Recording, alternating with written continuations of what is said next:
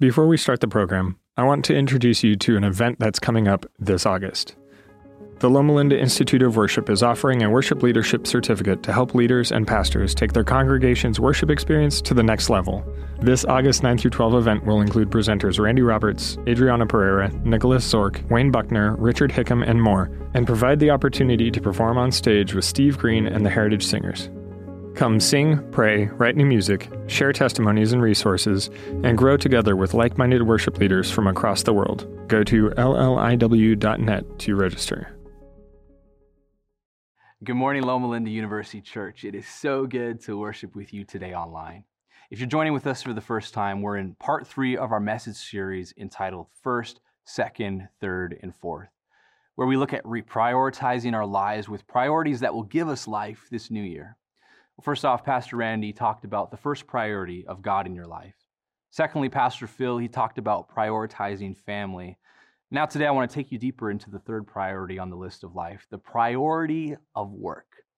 Now, I want to start out by proving to you this morning that I am a working man. I was and have been a working man. So I'd like you to take a look at this picture of me at my first job, my beloved job at Wendy's as head grill master.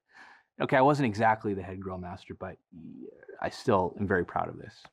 You know, there's so many different types of working people. Maybe you're that baby boomer workaholic that doesn't know how to take a break. No matter how much money you have in your bank account and you're already a millionaire, you always tell your kids, sorry kids, we can't afford it. Maybe you're that young millennial who is constantly on the internet. You're Googling ways to retire at the age of 25, and you're certain that you can get rich working part-time delivering for Uber Eats. Or maybe you're one of those people who just really wants to do a lot of things and accomplish a lot, but you're just simply trapped in a body that only wants to sleep. Okay, that one I can relate to. And you know what? It's not your fault. It's just that body of yours. Well, no matter who you are, we all know what it means to work in this life. Okay, but seriously, whoever came up with the word work, you think they could have come up with something a bit more colorful, a fun word or a phrase? Like why not something a bit more inspiring? You know, throw in some medieval language or something. You know, as you head out the door, instead of saying like, honey, I'll see you later, I gotta go to work, you could say, honey, as a warrior placed on this planet, I must embark on my daily conquest to destroy my foe, known as my to-do list. I will bring back its spoils to share with you, my beautiful queen, before I must risk it all again in the morrow. I think my wife, she'd probably actually kind of like that, and probably yours too. Well, I don't know if we could talk like that. Maybe we'd be a bit more inspired. Well, right from Genesis, humanity begins this kind of weird relationship with work. In Genesis 3, starting in verse 17, God has this consequential conversation with Adam and Eve about work. Right after they had eaten the forbidden fruit, God says this. He said to Adam, he said, because you listened to your wife and ate fruit from the tree about which I commanded you, you must not eat from it. And just to be clear, this verse is not talking about not listening to your wife. It's much deeper than that. It goes on to say, cursed is the ground because of you. Through painful toil, you will eat food from it all the days of your life. It will produce thorns and thistles for you, and you will eat the plants of the field. By the sweat of your brow, you will eat your food until you return to the ground. Since from it you were taken, for dust you are, and to dust you will return. You see right here, humanity they'd kind of blown it. We were on this endless vacation, and now we had to go out the front door and go to work. And now we spend our lives working to work, working to make ends meet, working to have that comfortable retirement, working to be labeled successful, working because sometimes it even feels good. And not only that, we live in a culture and society where you are very much valued by your work, your success, your accomplishments, by how much you get done in a week. We value the overtimer, we value the overachiever, we value the 50-hour work week. We value work, whether it's in your finances, your professional career, your side hustle, or your personal development, your identity and value are often found in your work. I find it interesting that sin brought on this hard work, but it was the hard work of Jesus that defeated sin. And in a world where you have to work to survive, I believe that the story of Jesus' redeeming and life-giving work here on this planet is an example for us and can give us principles to work in a way that can bring life to ourselves and to those around us. You can get a quick summary glimpse of Christ's work in Scripture. In Philippians 2, 6-11, it says, "Who being in very nature God, did not consider equality with God something to be used to his own advantage. Rather, he made himself nothing by taking the very nature of a servant. Being made in human likeness and being found in appearance as a man, he humbled himself by becoming obedient to death, even death on a cross. Therefore God exalted him to the highest place and gave him the name that is above every name, that at the name of Jesus every knee should bow in heaven and on earth and under the earth, and every tongue acknowledge that Jesus Christ is Lord to the glory of the Father." I love this because I think this is the perfect starting place. Because just as Jesus' work on this earth brought life, if you want to work in a way that can bring life to yourself and to the people around you, you got to start with this. You've got to work down, not up. When I was 16 years old, I got a job at a summer camp way up in Canada. My position was a wrangler down at the horse corrals. And now, I don't know if you can imagine me as a wrangler, but Josh Jameson, yes, at one point in time worked with horses, and I absolutely loved nothing about it. The first week I realized that I did not want to be a wrangler. I didn't like to be around the horses. I didn't like to ride them. And in fact, when the team asked for a volunteer to go clean the stalls, I was the first person to volunteer because it was the place that I would least likely die by horse. I was seriously the guy that was trying to get the petition signed to get rid of the horses and to get dirt bikes instead. To tell you the truth, I was the biggest hypocrite. I'd get all the kids all psyched up for going for a trail ride. I'd say, "You guys are going to have the time of your lives being up high on that horse," and they'd be all excited. And then for the whole trail ride, me, their instructor, would not actually be riding the horse at all. I would just be walking it beside it the whole time. And the kids would ask, "Josh, why aren't you riding?" And I'd be like, "Well, I'm just going to walk this one." You see, I didn't want to work up on that horse. No, I wanted to work down. Now you're probably wondering, "Josh, what in the world does it mean to work down? What in the world does it mean to work down and not up?" Well, you see, Christ worked down, not up. From the very start, just like we step out of our front door every day and go to work, Christ stepped out of his heavenly door and came down to earth and went to work. In Philippians 2, verse 6, it says, "Who being in very nature God, did not consider equality with God something to be used to his own advantage. Rather, he made himself nothing by taking the very nature of a servant, being made in human likeness and being found in appearance as a man. He humbled himself by becoming obedient to death, even death on a cross." You see right here, Jesus stripped off his heavenly robes and put on his human overalls and came down to this earth. And all throughout his time in ministry here on earth, he got down when he worked. He got down on his knees when he wrote in the sand and he saved the woman caught in the act of adultery from being stoned by the religious leaders. He got down low and he healed the lame man by the pool of Bethsaida. He bent down to each one of his disciples as he washed their feet in the upper room before his crucifixion.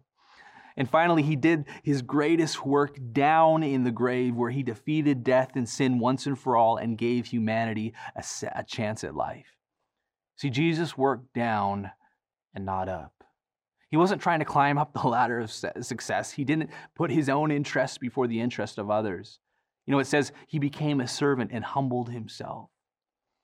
Let me ask you this morning. Are you working down or are you working up? Are you working and living your life in a way that has its own interests in mind or the interests of others? Are you simply living to climb the ladder of success, even if it means stepping on your own relationships? Are you working to bring life to only yourself or to others?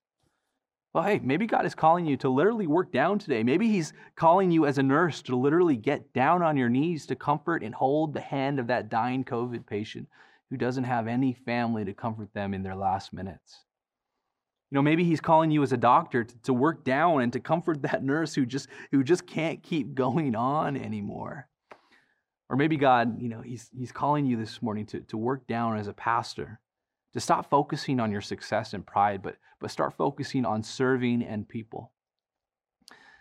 Maybe you found yourself in a position of financial stability in your life, and God is calling you to work down by giving that portion of wealth to a deserving student to pay off their loans. Are you simply working up, or are you simply working for your own interest, for your own success? Or are you working to make this world a better place, to change the life of the person next to you? Are you working down? Well, the second principle that can bring life to you and to those around you is to work out of a mindset of abundance and not scarcity. In Philippians 2, verse 9, it says, "Therefore God exalted him to the highest place and gave him the name that is above every other name, that at the name of Jesus every knee should bow in heaven and on earth and under the earth, and every tongue acknowledge that Jesus Christ is Lord, to the glory of God the Father." You see right here, when Jesus stepped out of the front door of his kingdom and came to work here on this earth as a human being, he came and he worked with a mindset of abundance, not one of scarcity. He came with a vision of abundant grace for all humanity, not just for some, but for all, where every knee would bow and every tongue would confess the name of Jesus.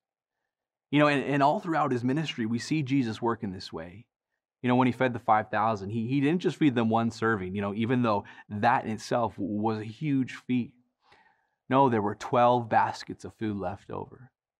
When he told his disciples to cast out their nets on the other side of the boat, his disciples didn't just reel in a few fish. No, they brought in enough to where the nets almost broke, and others had to come out in their boat to help them carry them back in. Even the stories that Jesus told were such as the prodigal son coming home, and the father threw a massive party with excess beyond what he deserved. You see, Jesus, he worked out of a vision of abundance, not scarcity. He worked out of a vision that went above and beyond what people thought was possible. As a pastor here at Loma Linda University Church, I want to work with that same mindset of abundance. I believe that LLUC has the power to not only impact the city of Loma Linda, but we have the ability to impact Redlands, Colton, San Bernardino, Grand Terrace, Highlands, LA, and beyond.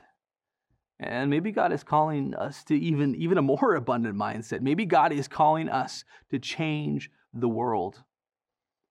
I want to work with an abundant vision that comes from God. I believe it when Scripture says in Deuteronomy that God will open the storehouses of heaven and bless the work of our hands. And I truly believe that under the leadership of Pastor Randy, that this church has a vision of working with a mindset of abundance. You can look around and just look at the beautiful new ministry center that we will house our new contemporary service anthem and so much more. And it's now finished and waiting to be used for ministry in all kinds of different and creative ways. That is the result of working with the mindset of abundance and not scarcity. Well, this morning, maybe God is calling you to live and work with a mindset of abundance. Maybe it's in your finances. God is really calling you to stop living from paycheck to paycheck, but to begin to have a mindset of wealth. Instead of saying, I don't have enough money to live, rather say, I serve a God that has and will provide, and I choose to wisely steward what he has given me. Maybe you lead a department at the medical center. Are you leading it with vision, a big vision? Are you leading from a place that inspires those around you to strive for the best, inspires them to achieve what they thought wasn't possible? And as an elder at a church, are you willing to minister and work with an abundant mindset of grace?